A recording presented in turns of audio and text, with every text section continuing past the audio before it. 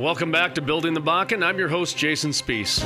In our next segment, Bakken Events, we travel to Jackson Hole, Wyoming, site of the 5th Annual Rocky Mountain Economic Summit, hosted by the Global Interdependence Center. This event is without a shadow of a doubt one of the most exclusive events of its kind. All the major media outlets and niche publications were in attendance covering the event. The Rocky Mountain Economic Summit is an event where some of the top entrepreneurs and economists meet to share information and network. One attendee I spoke with is Rob Ryan. Mr. Ryan's professional resume is in the same category as Steve Jobs and Richard Branson. Mr. Ryan has created $4 billion companies and is now doing business in the Bakken. Here's a portion of the interview I conducted with Mr. Rob Ryan in Jackson Hole, Wyoming at the 5th Annual Rocky Mountain Economic Summit. Rob Ryan of Roaring Lion Ranch, LLC. What is the Roaring Lion Ranch? It's actually a ranch in western Montana, and I raise entrepreneurs. What are some key indicators for entrepreneurs to look for in today's economy? You know, the things that I look for in today's economy or yesterday's economy or the future economy is kind of two kinds of categories of things. One is sort of a category of hero leadership kind of characteristics that I look for in people. And the other is we have a process which starts with understanding what you're good at. We call them core competencies. And I don't fixate on what your idea or product is, okay? I fixate on what are you good at? What are the core competencies that you have that are unique or your team has? So I compete through competencies rather than compete through product, because once I understand your competencies, then I can dream up with you. In fact, I'll probably dream it up better than you, 1 million products that we could do, which become the petals on the sunflower. The center of the sunflower are your competencies. The petals are all the ways you could leverage those core competencies. And frequently what happens with the entrepreneur is they've picked one of the petals, but it's generally the worst possible thing they could have done. When I start analyzing it for them, they realize that we can lower the risk of the probability of failure for them by actually analyzing things through by the ground up, what I call the irreducibles. What is it you're good at? What is it that you're really unique at? Very differentiated at. Once I understand that, then I can build a whole host of ways to leverage it. And I help them learn how to do that as well. And that, by the way, is independent of today's environment. I can do that with you if you were a media company. I could do that with you if you were a high-tech software company. I could do that with you if you're an environmental services company. I would sit down and I would start drilling down and asking you a ton of questions. Not about your product. I actually would spend only about 2 minutes on your product, but just having you tell me what you believe is so unique about your skills and what you embedded into your product. So I kind of peel the onion, if you will. Is that more work for you? It is a lot of work. Because I think it would be hard for people to brag about themselves or to figure out what it is they're good at. I know what they like to think they're good at, but what they're actually good at. I draw it out of them. So they'll say, well, that's an interesting question, and well, I think I'm good at this, and I'll say, why? What do you think you're good at that? I mean, I know a lot of people that do that. What is so unique about that? And it's not confrontational, but it's a little confrontational, and I'll just basically try to drag it out of them.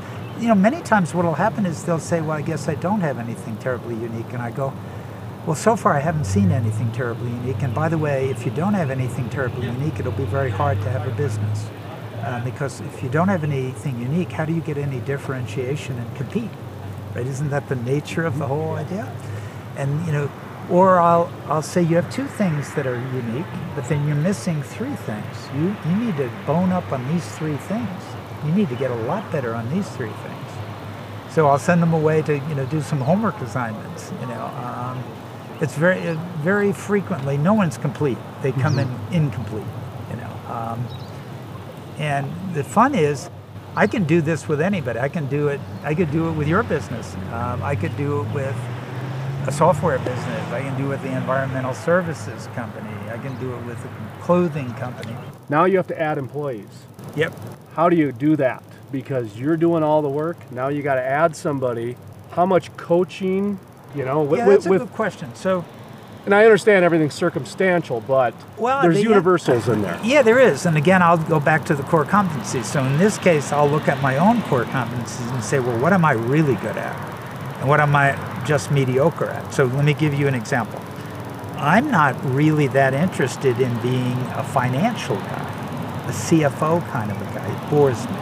I always tell people I'm very good at, like, money comes in, I don't spend a lot, so we make a lot of profit. That's my whole financial say. You got my whole analysis. But that's not going to hack it too well for, inside a big company, right? So then I look to complement myself with real financial wizards. Like David, who works with me, is a financial wizard. He's running my whole family office, right now. I wouldn't try to do that because that isn't my core competency. I look at how I can complement my own skills when I'm trying to assemble a team. So my partners in Hero Partners, they have skills in relationship, in managing relationships and building relationships.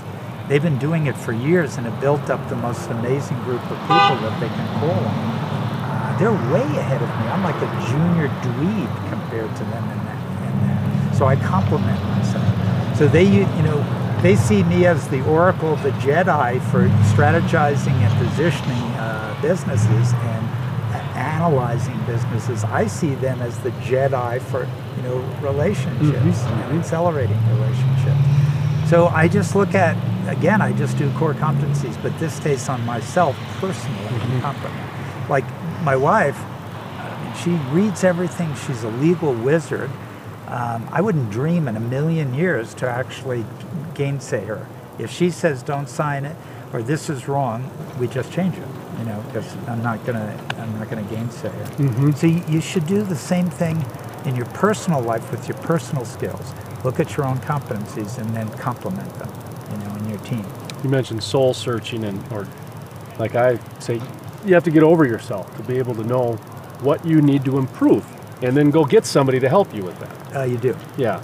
You have to actually have a relatively small ego, not actually a big ego. If your ego is too big and you have too much hubris, you think too highly of yourself, then of course you won't go out and compliment, will you? You'll think you can do everything. You talked about your wife, 45 years being married, correct? 45? Correct. I interviewed Coach Dale Brown, Louisiana State University, and he mentioned John Wooden in today's day and age would have been fired already, have never won a national championship. It took him 22 years to win his first national championship. I didn't know that. Mark Eaton agreed with Dale Brown with that, saying he would get fired today. But after he was able to build his philosophy of the pyramid system, he went on to be the greatest coach ever. That's true. How important is longevity? You've got a 45-year marriage. It sounds like she's a business partner of yours almost. Longevity is everything. If you actually study very successful business and entrepreneurs and world leaders, one of the few things that they have in common, because they can be all over the board, right, into what they've done, one of the few things they have in common is a long-term marriage. They've been married to the same woman for a long term. That study has actually been done. Because first of all, it gives you stability when you come home, okay? Second of all, you have somebody to bounce ideas. If you're a CEO, who do you bounce ideas off? You can't go down and show your vulnerabilities to the people that work for you. So it's a very lonely position. So your wife becomes your partner on that. And the worst thing you can do if you want to achieve success is to divorce a lot. Because if you divorce a lot, two things happen. You have no stability and your fortune keeps getting divided, a half each time. To hear the entire interview with Rob Ryan, visit buildingthebakken.com. That concludes this edition of Building the Bakken. To hear full-length interviews, read transcripts or articles, see photographs or watch video interviews, visit our website, buildingthebakken.com. Next week, our feature story asks, how long will this Bakken boom last? We ask economists, politicians, scientists, venture capitalists, and other industry experts exactly how long this Bakken boom is going to last. Also next week, we talk to legendary NCAA basketball coach and North Dakota native Dale Brown and former NBA All-Star Utah Jazz center Mark Eaton about teamwork in a business and a community. Till next week, I'm your host, Jason Spees. Make it a safe and sensational day. Thank you for listening to Building the Bakken. Signal Media Group, a North Dakota company.